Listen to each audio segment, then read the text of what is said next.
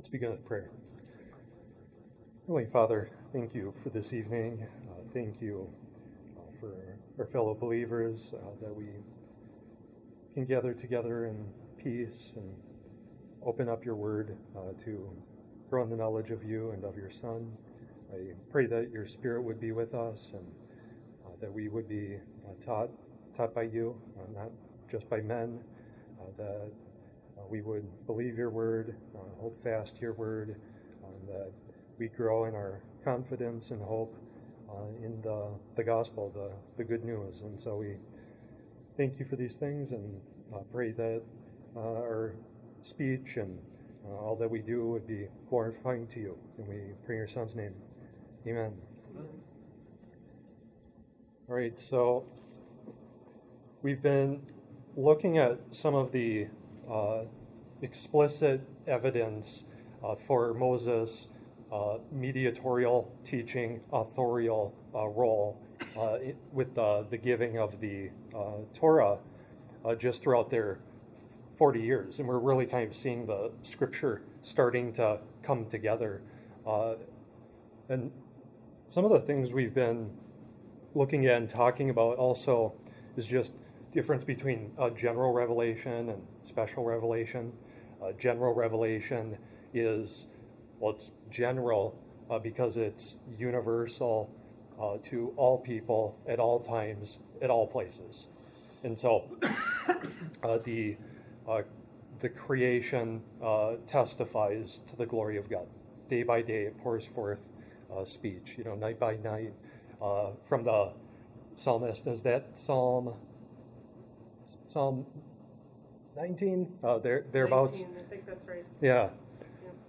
And conscience, in Romans, Paul talks about how first he looks at the creation and says it makes all people without excuse.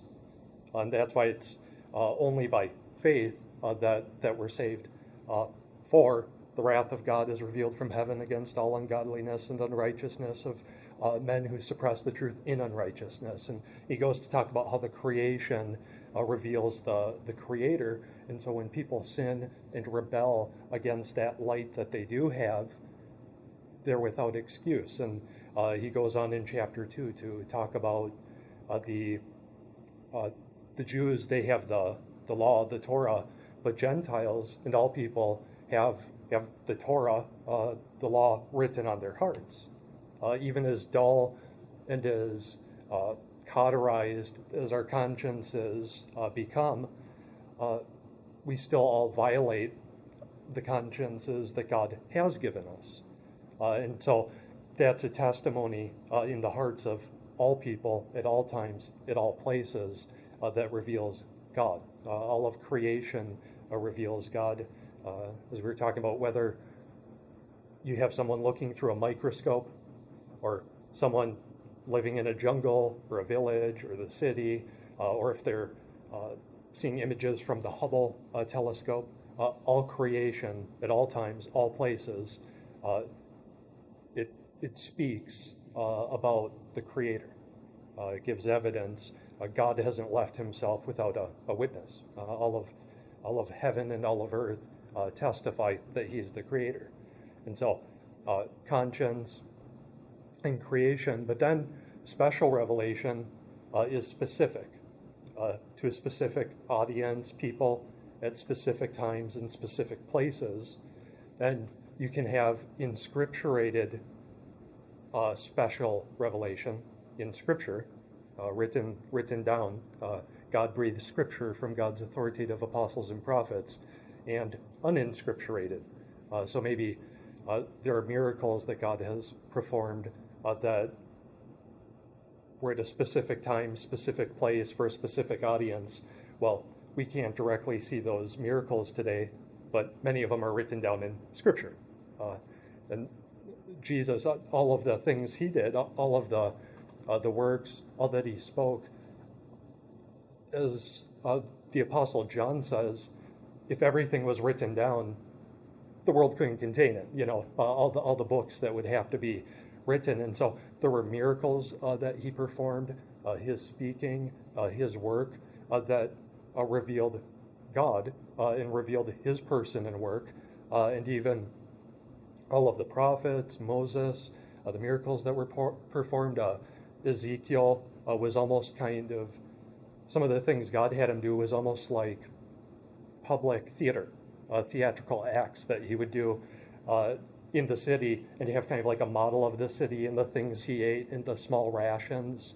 God even took away his voice and would only allow him to speak when he delivered his word. And so some of the things, it was almost kind of like public improv theater that was assigned to the people.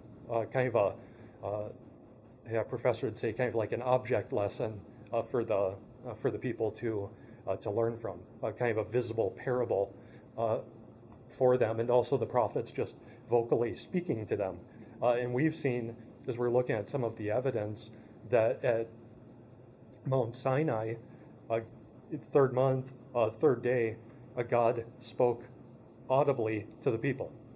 He spoke his 10 words, and they saw a theophany of lightning and fire and smoke and darkness, thick cloud around Mount Sinai, and even earthquake and tremors around them. And God spoke his 10 words directly to the people.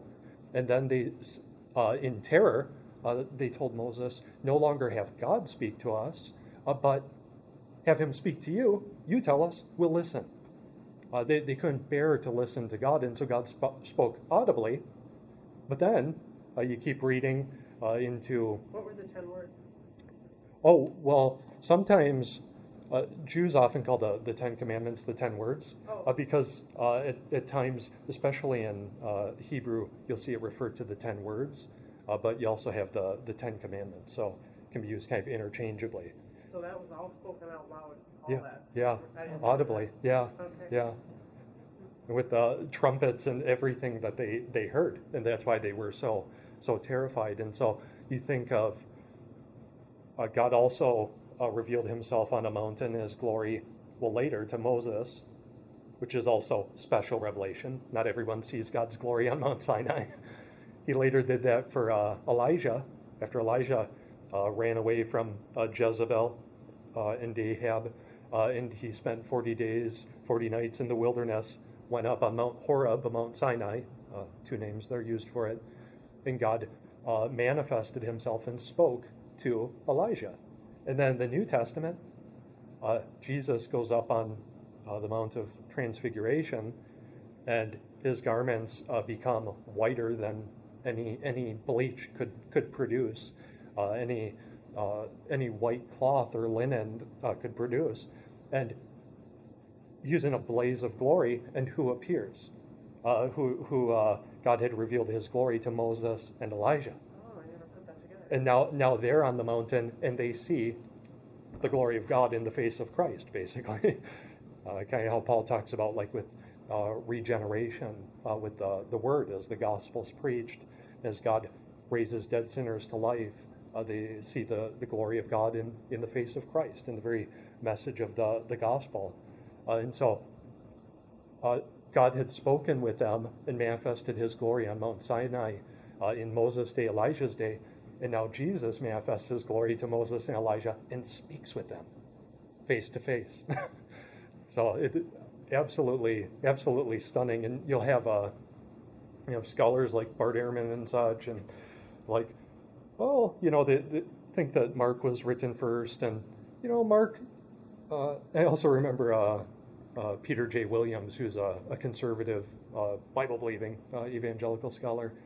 I think it was him. He was saying, well, first they saw Jesus was special, and then they thought he was really special, and then they began to think he is really, really, really special. Just over time, over the centuries. Okay, now he's suddenly, we worship him as God.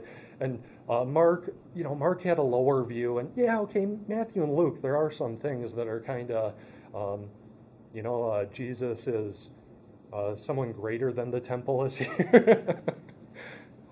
Who's that other than the one who dwells in it?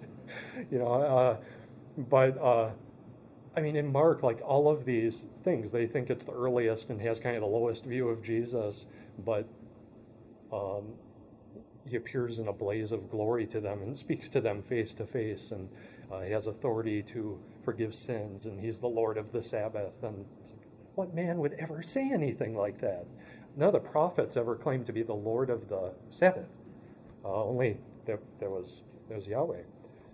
And so we've been looking at some of the special revelation, but then Moses took those words and he wrote them down, and wrote down the book of the covenant, which you find the 10 Commandments in Exodus 20, but then 21 through 23, you have the book of the covenant, which gives some more specific stipulations, commandments, laws to instruct the people. God is their king. He establishes a covenant which sets up their legal relationship with one another, and to obey God as their king, who's redeemed them out of Egypt. And so Moses writes these things down, and we had looked at that in past weeks. So classes are online if you missed anything and want to go back. But Moses writes these words down in the book of the covenant, and then he speaks them to the people, and they have the sacrifices and sprinkling of the blood to ratify the covenant with Yahweh, who's brought them out of Egypt to Mount Sinai to be their God and for them to be his people. And so we've been focusing more specifically, at least initially, on some of the explicit things that Moses is said to write down. Scripture is beginning to form. And so right before they got to Sinai, in Exodus 17, God tells him, write these words down in a scroll and speak them in the hearing of Joshua. I will utterly blot out Amalek from under heaven, especially Agag, the ruler of the Amalekites. And that was a title that was used for the leader of the Amalekites. And that revelation unfolds all the way into the book of Esther with Haman and Mordecai. Haman is a descendant of Agag of the Amalekites, tries to destroy all the Jews, the Judeans, Jewish people. And then the 10 sons are hanged. Yeah, and you also have Mordecai is actually a descendant of Kish, the father of Saul. Saul refused to kill Agag of the Amalekites, God's enemy, by his commandment. And Samuel, what's this bleating of sheep that I hear? They're to destroy them all. And he didn't kill Agag, and so I remember John MacArthur have a sermon hacking Agag to pieces. He struck him down. He executed him. Samuel did, because Saul refused to. Maybe he wanted to have an influential king, have more influence, but he kept those things he considered valuable.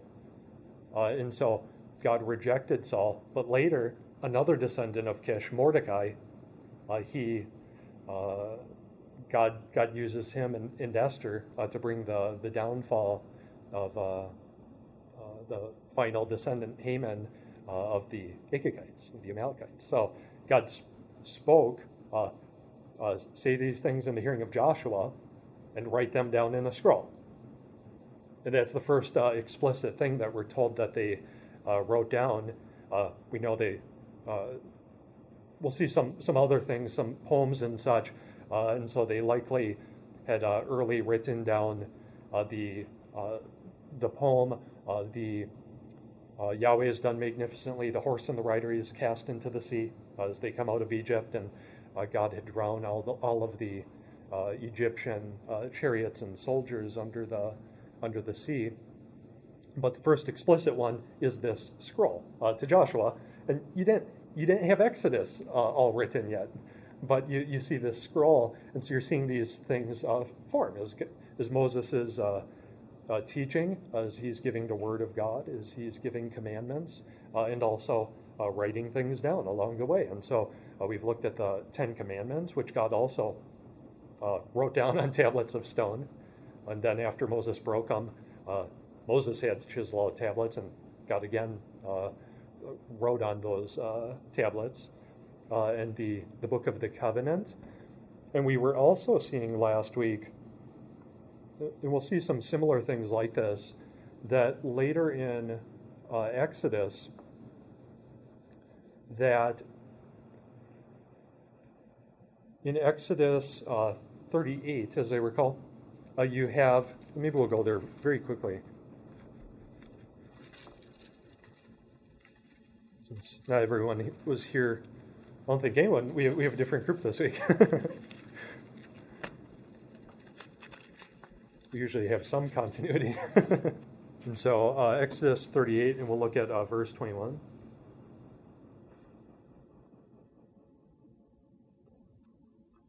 Now you could think from, as you read later in the Old Testament, New Testament and such, you have the law and the prophets, law, prophets, writings, law, prophets, Psalms, Moses and the prophets, Moses, the prophets, the Psalms. You might just think that Moses sat down one day and just started writing, beginning of Genesis, and then he wrote to the end of Deuteronomy, and voila, it's done. From beginning to end. But we've already been seeing how it was starting to come together across their 40 years, and we're just looking at their first year so far. All of the writing that was being produced, which is becoming God's inscripturated, written word. But then you also have this interesting passage, and we'll see some others like this.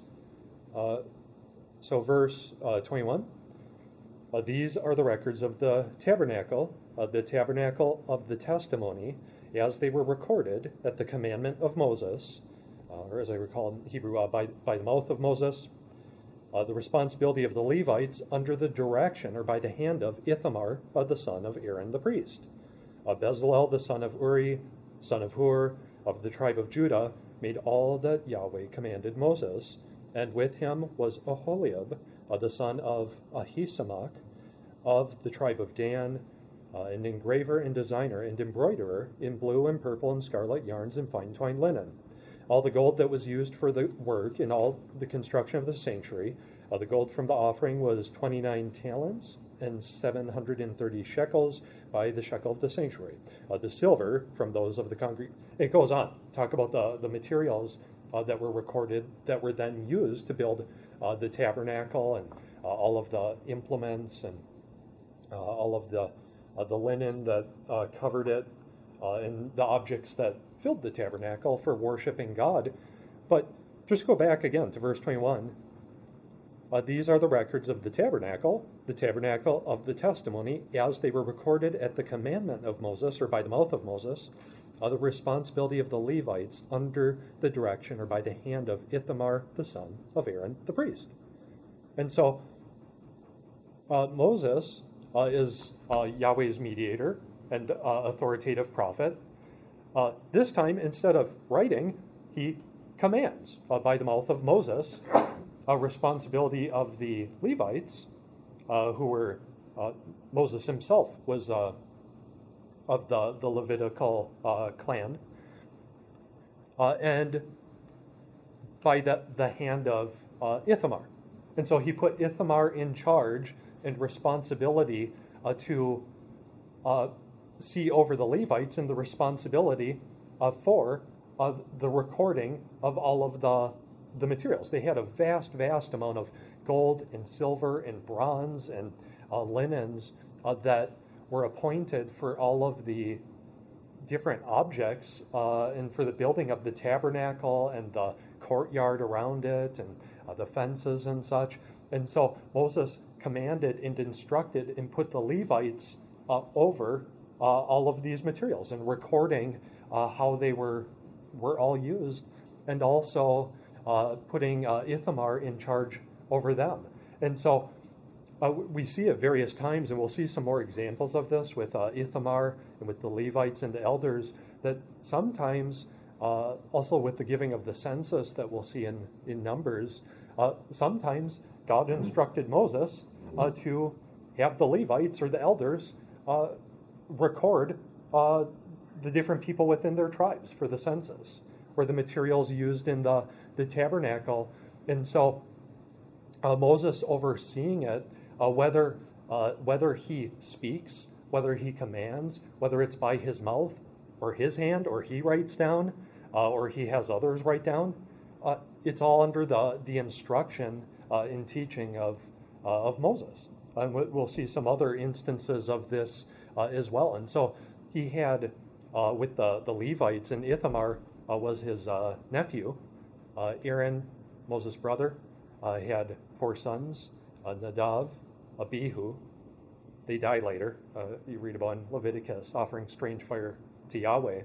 But then Eleazar and Ithamar. And the priestly covenant is through Eleazar and Phinehas, from which Zadok will later come in the days of David and Solomon.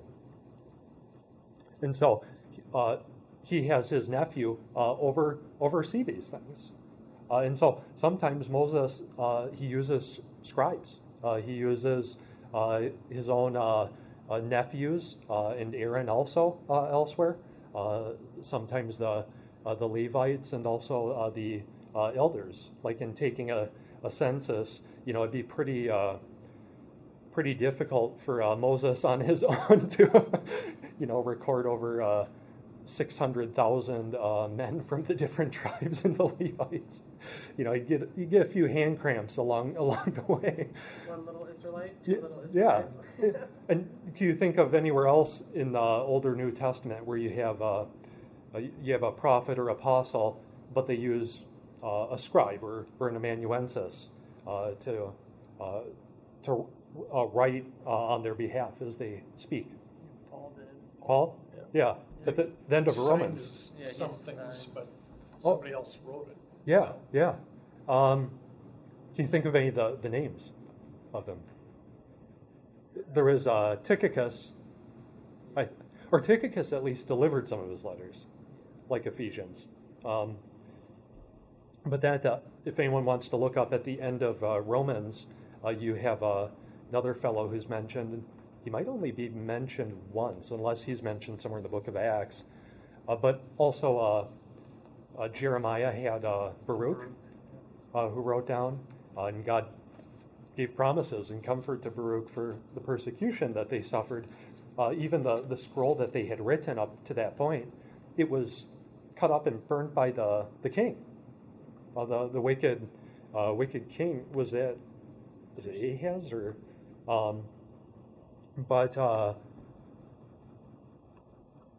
And you also have, I think, Peter mentions at the end of, I think it's at the end of 1 Peter, Silvanus, who I think is maybe called Silas elsewhere for shorthand, who is also a companion of Paul, who would write things down. And so sometimes they'd use scribes to write things down under the instruction of Moses, under the instruction of God's authoritative prophet and mediator. And you see that in other places with some of the other prophets and apostles as well. Well, Luke Acts was written by Luke the physician. Who Yeah, was an apostle. yeah. Tertius.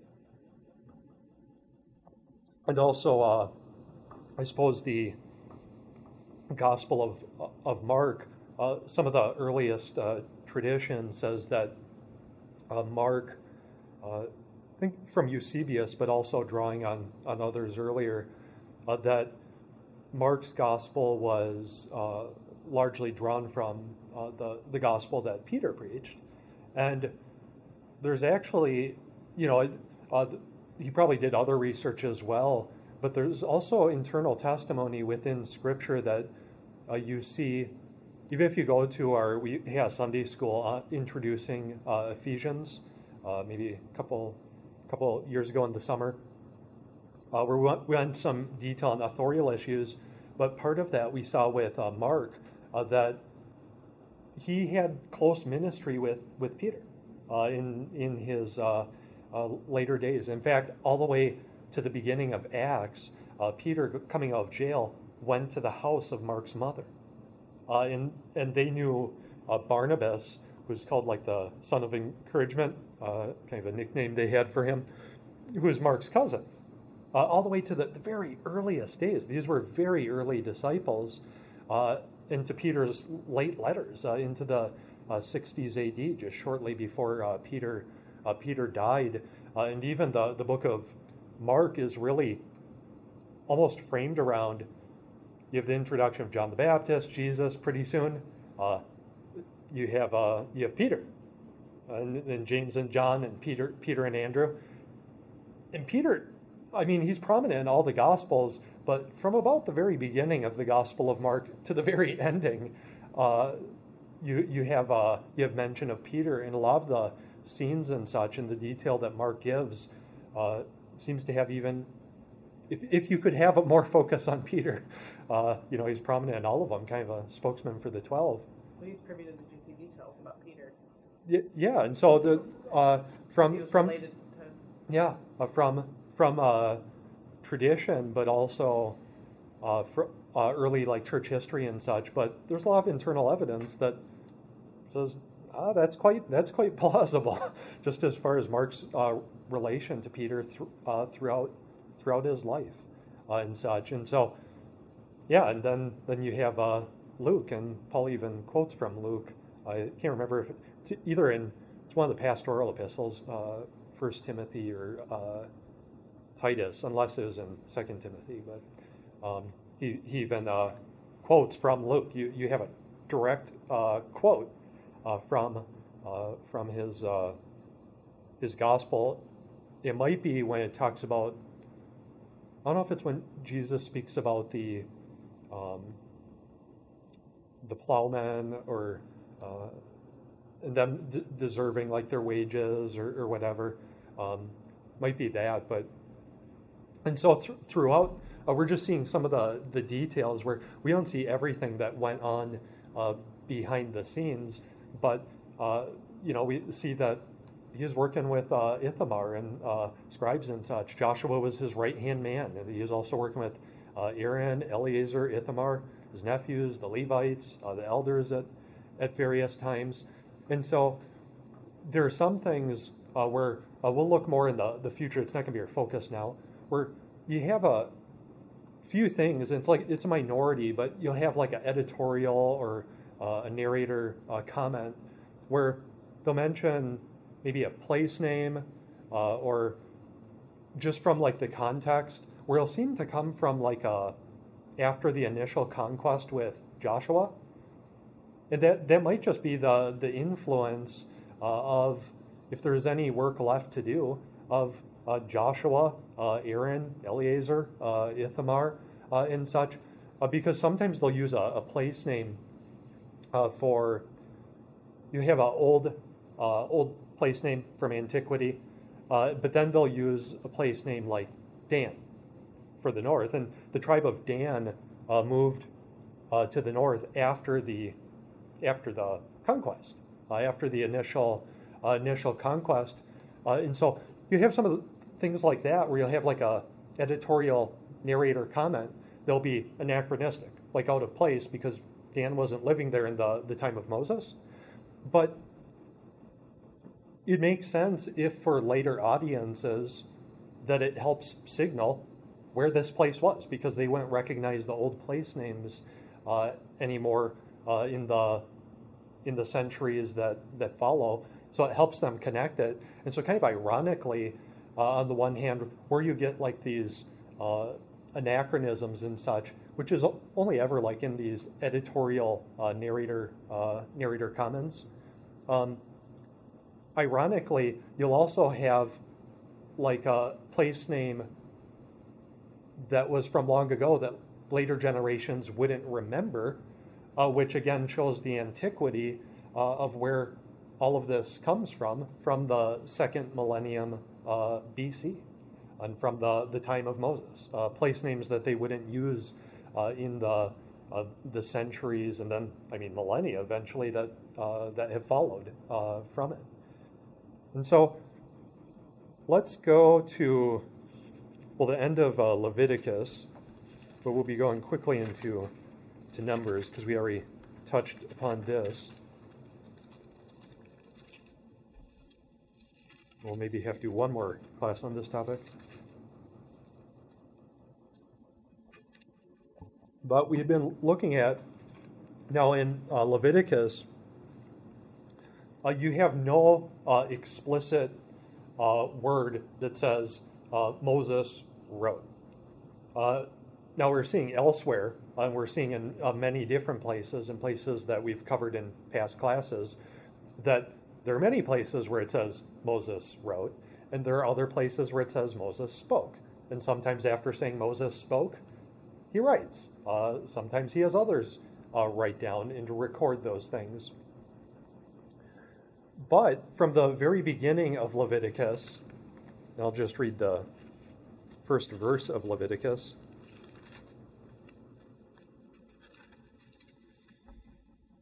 Yahweh called Moses and spoke to him from the tent of meeting, saying, "Speak to the people of Israel and say to them, when any one of you brings an offering to Yahweh, you shall bring your offering of livestock from the herd or from the flock, if his offering is a burnt offering."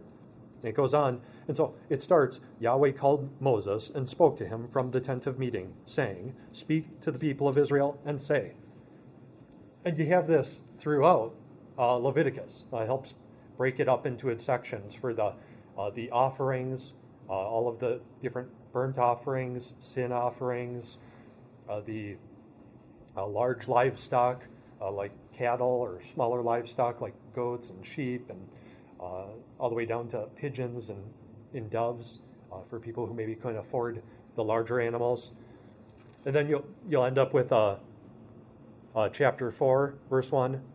And Yahweh spoke to Moses, saying, "Speak to the people of Israel, saying, if anyone sins unintentionally in any of the Lord's commandments about things not to be done, and does any one of them," it goes on what to do in the case of unintentional sins and intentional sins, and the consecration of Aaron and his sons for the tabernacle, and instructions on clean and unclean, ritual purity inside the camp, and also the Day of Atonement, and eventually you get to the blessings and the cursings, chapter 26. And we already covered these things, so I'll just read the last verse following all the blessings and the curses, because they're covenantal documents. And so a lot of times you'll have after the statutes and the stipulations, and we'll talk about this a bit with Deuteronomy, you'll have, sometimes there's a prologue, then you'll have stipulations, the legal commandments in codes and such. And you can also have witnesses to the covenant, the heavens and the earth. You yourselves are witnesses, Moses will say to the people. But you'll have blessings if they believe God and obey and keep his covenant and his laws, and curses if they do not. And then verse 46, "These are the statutes and rules and laws that Yahweh made between himself and the people of Israel through Moses on Mount Sinai." And then go to the end of 27. Talks about some of the vows, special vows that they could take, and offerings along with those. Let's just look at verse 32. "And every tithe of herds and flocks, every 10th animal of all that pass under the herdsman's staff shall be holy to the Lord. One shall not differentiate between good or bad, neither shall he make a substitute for it. And if he does substitute for it, then both it and the substitute shall be holy, it shall not be redeemed. These are the commandments that Yahweh commanded Moses for the people of Israel on Mount Sinai." So where do the commandments and the statutes come from? Well, they come from God, from the Lord, Yahweh, through Moses to the people. And he spoke to them.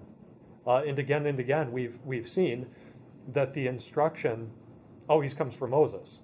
Whether he's commanded to write down, or he commands and speaks and teaches, or has others write it down, the teaching is all from Moses. It's his commandments and instructions. And this repeats throughout Leviticus, and especially as you go into the end. It's just God speaking through Moses throughout, sometimes Aaron.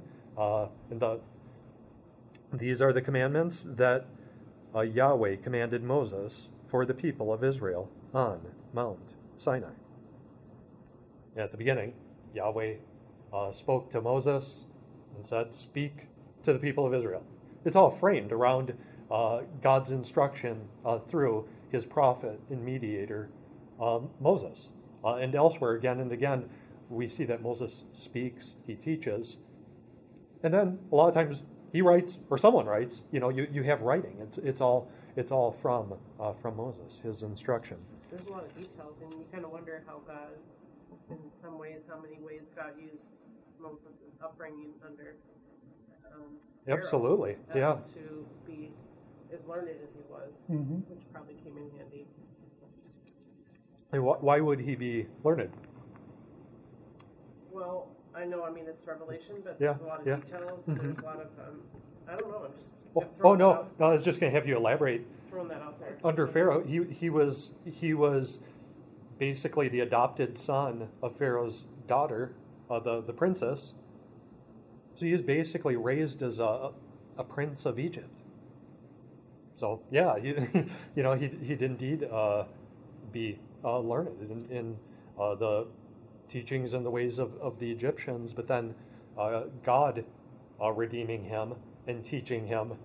And he's instructed in the Word of God, but he would have learned how to write and such. I was just going to say also, when it says he was powerful in word and deed, Mm-hmm. and then when he was powerful, then he spoke to the people of Israel and thought they'd see him as a savior. I think it says that in one of the New Testament books, and they didn't. And then he was, so intimidated by God telling him to go back that he wouldn't do it unless Aaron came. Yeah. So it's like, only God can. Yeah, here's this prince of Egypt comes out, and he's gonna give deliverance to his brothers, the sons of Israel, and he strikes down this Egyptian taskmaster, and then it ends up fleeing for the hills for Midian, descendant of Abraham. And so God wasn't with him. It was before the time. I think it would have been God said. He had these 4 generations that were to pass. And he ends up bringing out in the 430th year. We'll look at that more in the future. We've talked about it a bit. But I think it was the year 390 that Moses goes out. He's going to give deliverance, this prince of Egypt, and, he's going to give all that up and kill that Egyptian taskmaster when the Lord's not with him. And then, has to wait 40 years in exile, kind of like the 40 years after they sin. We're still at the first year at Sinai. They're going to have 40 years in the wilderness. And so then, year 430, God now commissions Moses as his prophet. Now God is with him. And he gives him the staff, he gives him the signs, he gives him his brother. Now Moses doesn't want to go, now that God's with him, on his own, thought he could take it on. But, so, yeah, good, well said. And so now, in Numbers, coming to the end of this first year, they take a census. And there's a census of the first generation in the men over the age of 20 during that time. But later in Numbers, after the 40 years, there will be a second census of those who came out, because the men who were over 20, except Caleb and Joshua, they died. They couldn't enter the promised land. Even Aaron and Moses died before entering, and as we've spoken about before, 120 years, like with the flood generation, 120 years they're wiped out. At the end of Moses' life, he's delivered in a little tev, kind of echoing back to the ark. His mother puts him out into the Nile, and God in his providence delivers him, because Pharaoh wanted to kill the baby boys of the Israelites, framed at the end of his life, 120 years, he can't cross over the Jordan into the promised land, go up on the mountain and die there. He can't enter. Very much like the days of Noah, that whole generation was wiped out, and only Noah and his 3 sons and their wives and his wife could basically enter into the new world on the other side of the flood, God's judgment on the old creation before. And so Moses, a believer, God will redeem him. The day is coming. You'll enter into God's kingdom and God's eternal rest. But at that time, nope. Encourage Joshua. You'll bring the people in. And so you have these 2 generations, 2 censuses. Let's just start with chapter 1, verse 1.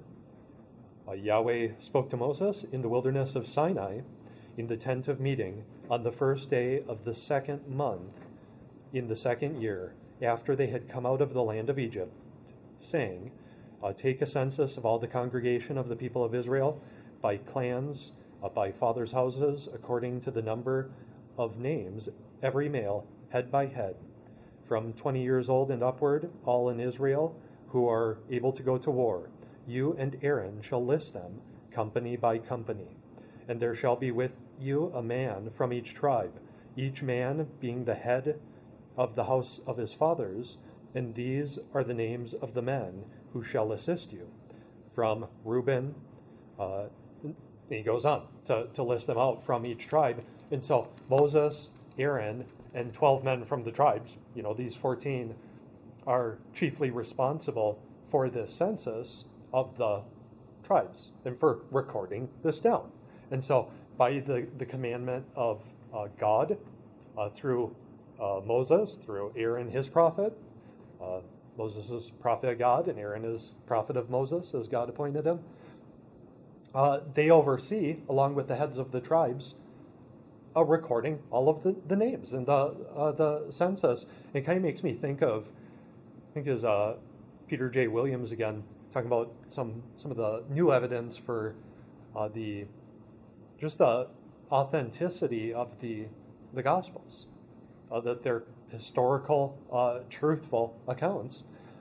It's funny talking about the 5,000 and the 4,000. Well, how did they count them all?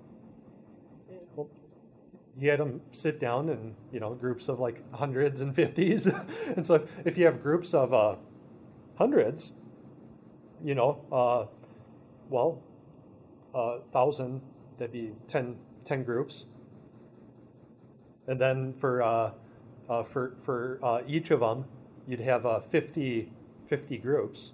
If you just kept it to the hundreds. And he had 12 disciples.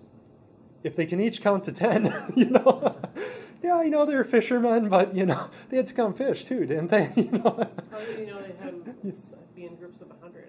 I think in some of the Gospels it actually says him sit in like groups of hundreds or hundreds and 50s, and it's kind of similar for the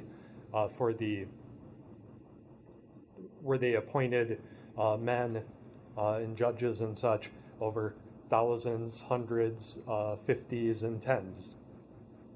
And Moses was the judge par excellence of Moses.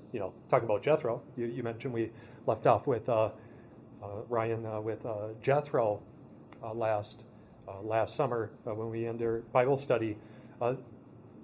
Jethro said, "What you're doing is not good. Judging this people all alone. You can't do it on your own. So appoint wise and godly men who fear God as judges over thousands and hundreds and 50s and 10s." And so you kind of have this picture like with Israel and such, with the feeding of the 5,000 and the 4,000. You see a lot of connections, and even with, we had a sermon on John chapter 6, the beginning of this year, but it's kind of funny, in Numbers chapter 11, with the they complain about the manna, and they say, oh, that we had meat to eat. We remember the fish that we had in Egypt, and they go through the list. And God, he gives them the quail, but they're complaining about the manna. Well, in Jesus' day, in John 6, and you read in the other gospel accounts, he divides the bread, 5 loaves of bread, 2 fish. He gives them fish, and now they want the manna. Our fathers had the manna. That'd be pretty cool. 40 years in the wilderness, and they complained about it and died. In the wilderness and sinned and rebelled against God and were ungrateful. But now Jesus, he gives them fish.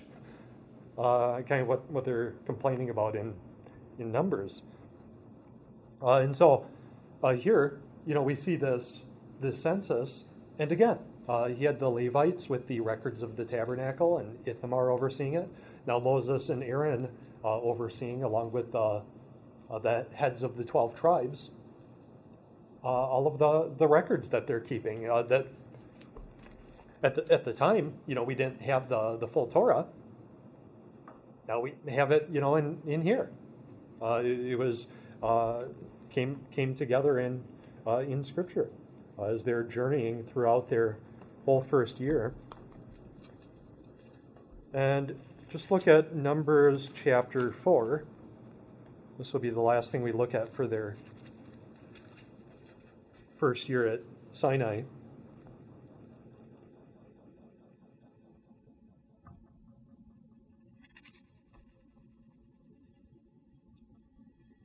Let's see. Let's look at verse 21. And there elsewhere he talks about the Levites and the responsibilities and such. But verse 21, Yahweh spoke to Moses, saying, take a census of the sons of Gershon. And here he's now giving responsibility to the Levites.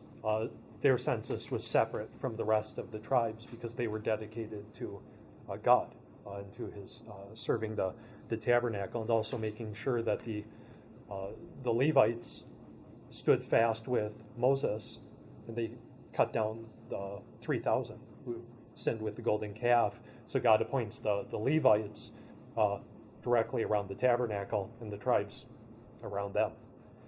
And so, verse 21, Yahweh spoke to Moses, saying, take a census of the sons of Gershon, also by their fathers' houses and by their clans, from 30 years old up to 50 years old.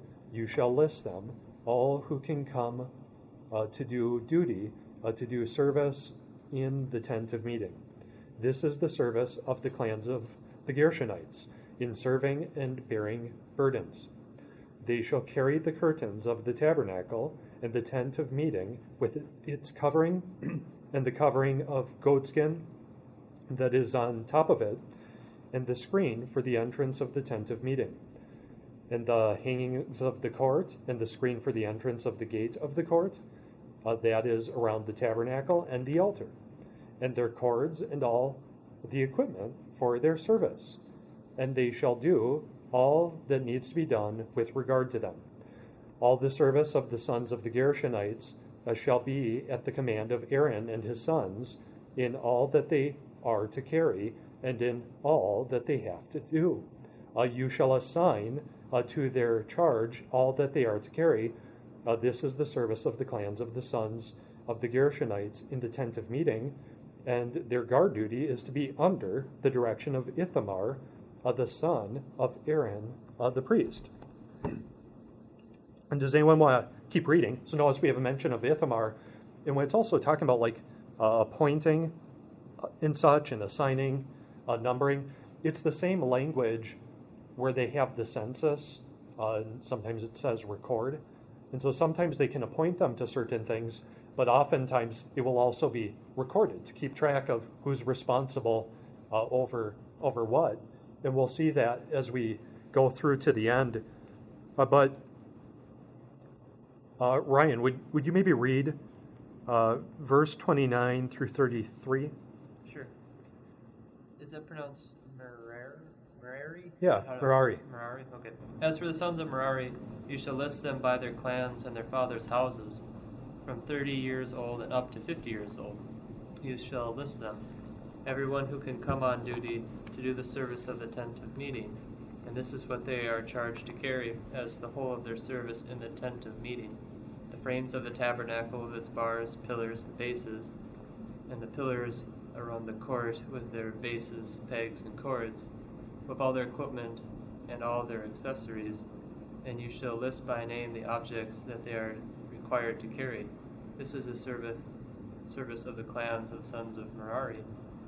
The whole of their service in the tent of meeting under the direction of Ithamar, the son of Aaron, the priest. So again, you have this listing, appointing, for how all of the Levites, for Gershon, for Merari, and others, Kohath was earlier and mentioned, Eleazar, Ithamar's brother, sons of Aaron. It's under the direction or by the hand of Ithamar, who's responsible over all of this. Let's see, verse 3-4, and Moses and Aaron and the chiefs of the congregation listed the sons of the Kohathites by their clans and their fathers' houses, from 30 years old up to 50 years old, everyone who could come on duty for service in the tent of meeting, and those listed by clans were 2,750. This was the list of the clans of the Kohathites, all who served in the tent of meeting, whom Moses and Aaron listed according to the commandment of Yahweh by Moses. And maybe again by the mouth of Moses, he'll often say, by Moses. And so Moses and Aaron and the chiefs of the congregation, along with Eleazar, Ithamar, in their responsibilities, listing and recording all of these things. And so Moses had help. He had scribes in his nephews, and Joshua was his assistant, and Aaron his prophet, and Ithamar and Eleazar for teaching, for speaking to the people, but also for recording and writing all of these things down along the way. And again, we see Ithamar, just like back in Exodus, with the records of the tabernacle. And this is just their first year. And then look at verse 46 to the end of the chapter. After they list the other clans, Kohath, Gershon, Merari, all those who were listed of the Levites, whom Moses and Aaron and the chiefs of Israel listed, by their clans and their fathers' houses, from 30 years old up to 50 years old, everyone who could come to do the service of ministry and service of bearing burdens in the tent of meeting, those listed were 8,580 according to the commandment of Yahweh through Moses. They were listed, each one with his task of serving or carrying. Thus they were listed by him as Yahweh commanded Moses. So Moses commanded, it's from Yahweh through Moses. Aaron, Ithamar, Eleazar, the chiefs, they write it down under his instruction. And again, whether Moses speaks, whether he commands, whether it's by his mouth or his hand or writing, it's the instruction of Moses, and ultimately God himself. And so this is just their first year, and we've looked at through their first year at Sinai, from 1446 BC through 1445. That during this time you have a memorial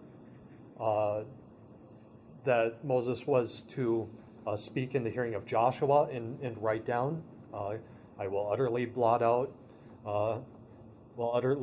the memory of Amalek from under heaven. Back in Exodus 17, the book of the covenant, Exodus 21 through 23, that's probably the book of the covenant. The 10 commandments, the 10 words which God initially spoke, and Moses may have written down at that same time, but he wrote the book of the covenant and the tablets that they were written on. And there are also the records of the tabernacle. In Leviticus, we see more implicitly, it's all the commandment and instruction of Moses. And now we have it in Scripture, so you had it written down too. But we see more implicitly, explicitly, it's the commandment and teaching of Moses. but it's also eventually written down.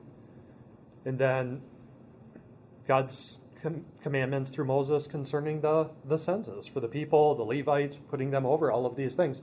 And so just their first year, this is just the explicit stuff that's written down.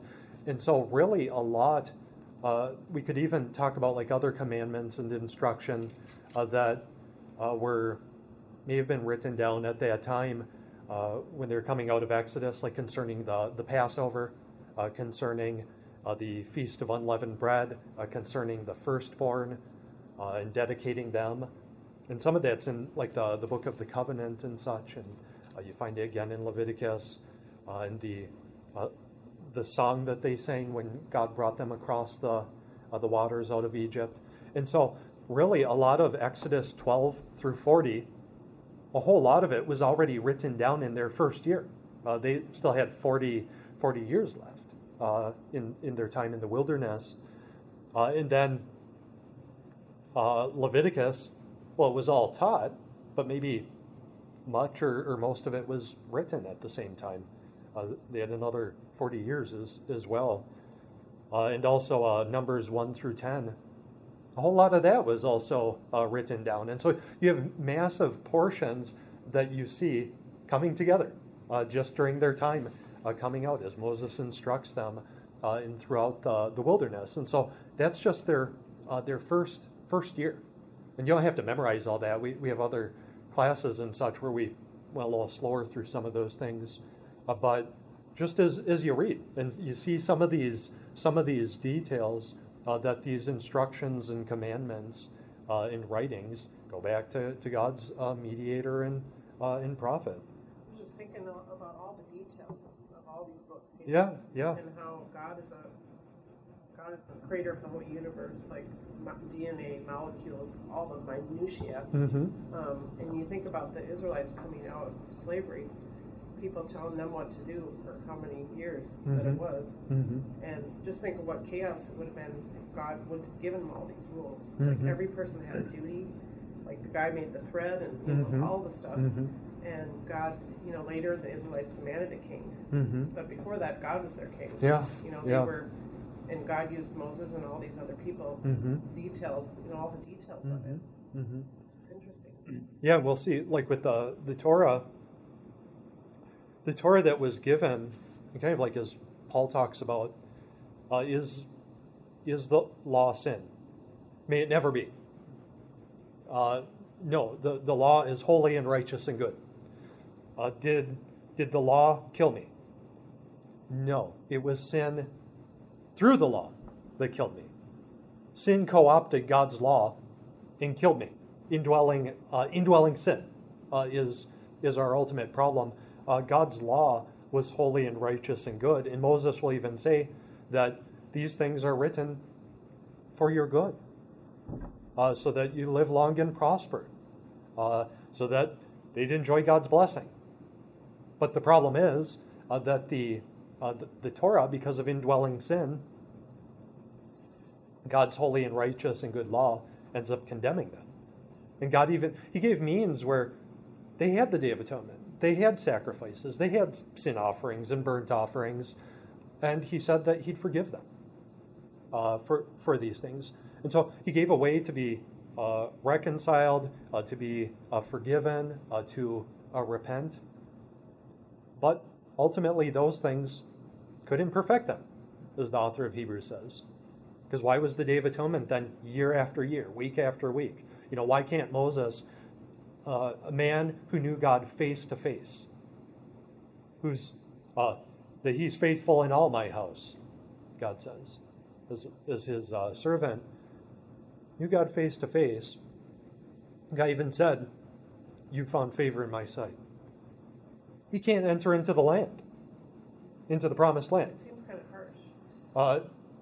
Well, I think the more we know and understand sin and God's holiness, like if you just think about that, our sin is, who is it against? I've even heard the illustration. Like if you commit a crime I remember Paul Washer, I think Todd Friel and others have said it. And Paul Washer, there are things that I'll listen to him often. There are things that I've really appreciated and learned from, and like with the gospel and such. Sometimes, there's some things I disagree with where I think he's maybe gone a little too far into certain aspects of charismaticism and also maybe pietism and such. But there are things I appreciate. But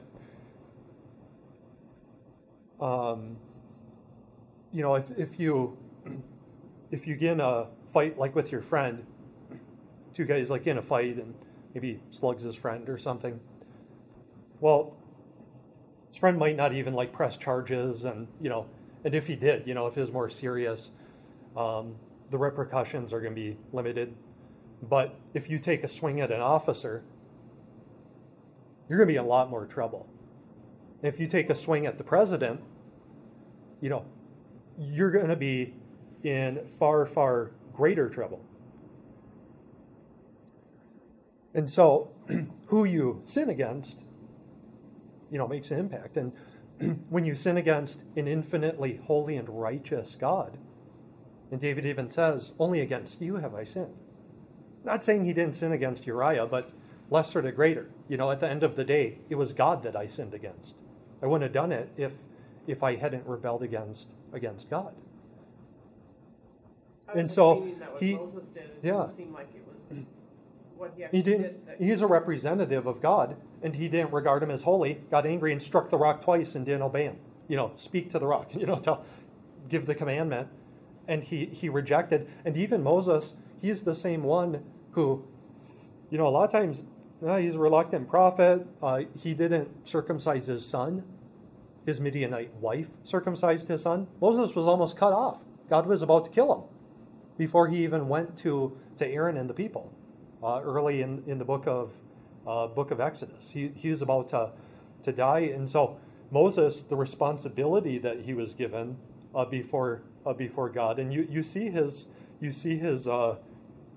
sins and his frailties along the way, but God, even complaining, he blames God when the people are sinning in the wilderness and in Numbers as they're going out. Why have you treated your servant evilly, badly? He's not saying the people were mistreating him. It's God who's mistreating him. You shouldn't have appointed me over all of this people. It's unfair. And so Moses, the responsibility, and he sins against God. I mean, the man and the woman, they ate from the tree. Well, it's just a food law, that's not. And I thought you just have the moral, civil, and ceremonial. Ceremonial is not as big of a deal, right? Well, the man and the woman, they sin against God. They eat from the tree of the knowledge of good and evil. And pretty soon their son is murdering, Cain murders Abel. That's what their rebellion leads to. And so who you sin against, an infinitely holy and righteous God, how often we sin in our lives, and sometimes we don't even know it, unbelief and such. But also corporate solidarity.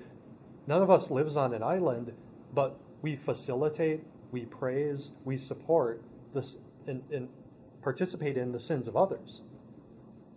And so shared sin, shared guilt, shared condemnation, shared punishment. And I've used it as an illustration before.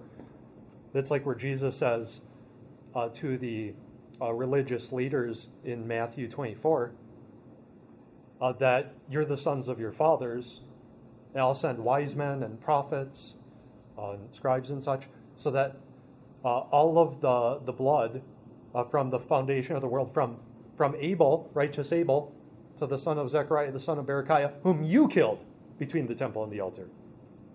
Well, did they actually physically kill him? No, but by participating in the exact same sins of their fathers, they then become sharers and partakers through corporate solidarity in their guilt, in their condemnation, in their punishment. And when you think about in the United States, there have been about 60 million abortions. To facilitate that, I've heard, I'd have to look up the statistics, but maybe as many, as far as the records go, I've heard 40 million abortions a year in the world. And so if you facilitate that shedding of innocent blood, if you approve of it and participate and do not repent, people don't know what's coming for them on Judgment Day. You're guilty. You facilitated and approved of the shedding of the 60 million just in the United States, and maybe 40 million a year from the foundation of the earth. You know, you become sons of evildoers, sons of the serpent, the evil one. Well, we have to wrap up. Okay. But yeah. Like 30 seconds. So what I was just going to say is, like, for myself, I know as soon as I said one sin, one lie, one angry against my brother, I was deserving of, all God's wrath as hell. But as far as the promised land and Moses go, it's also symbolic because he's bringing him into the promised land, which is, symbolically heaven, which Jesus brings us into, like Moses. Mm-hmm. But, Moses couldn't enter just because he, it was a relatively small thing. But we can't get into heaven if we do. And after Joshua, you find they start to be driven out, and their enemies, they don't fully take the land. God left some of the people behind. And so the author of Hebrews says if God had given full rest in the day of Joshua, they didn't have everlasting rest. They're still waiting for it. So, yeah, well put. Well, we'll continue next time. Let's just close in prayer. Anyway, Father, thank you for your word, and thank you for your prophet Moses, and that you have spoken and taught through your word that we might become aware of our sin, but also you didn't stop there, but you spoke and gave the way of salvation through you and through your eternal Son, through his death, burial, and resurrection. And we thank you that we have a better hope, an everlasting hope, and that if our confidence rests upon him, we have the forgiveness of sins and cleansing, and we look forward to his return and to your everlasting kingdom. And so we pray, Lord Jesus, that you'd come quickly, and until that time, please build us up in your word and give us utterance to share and proclaim the good news. Amen.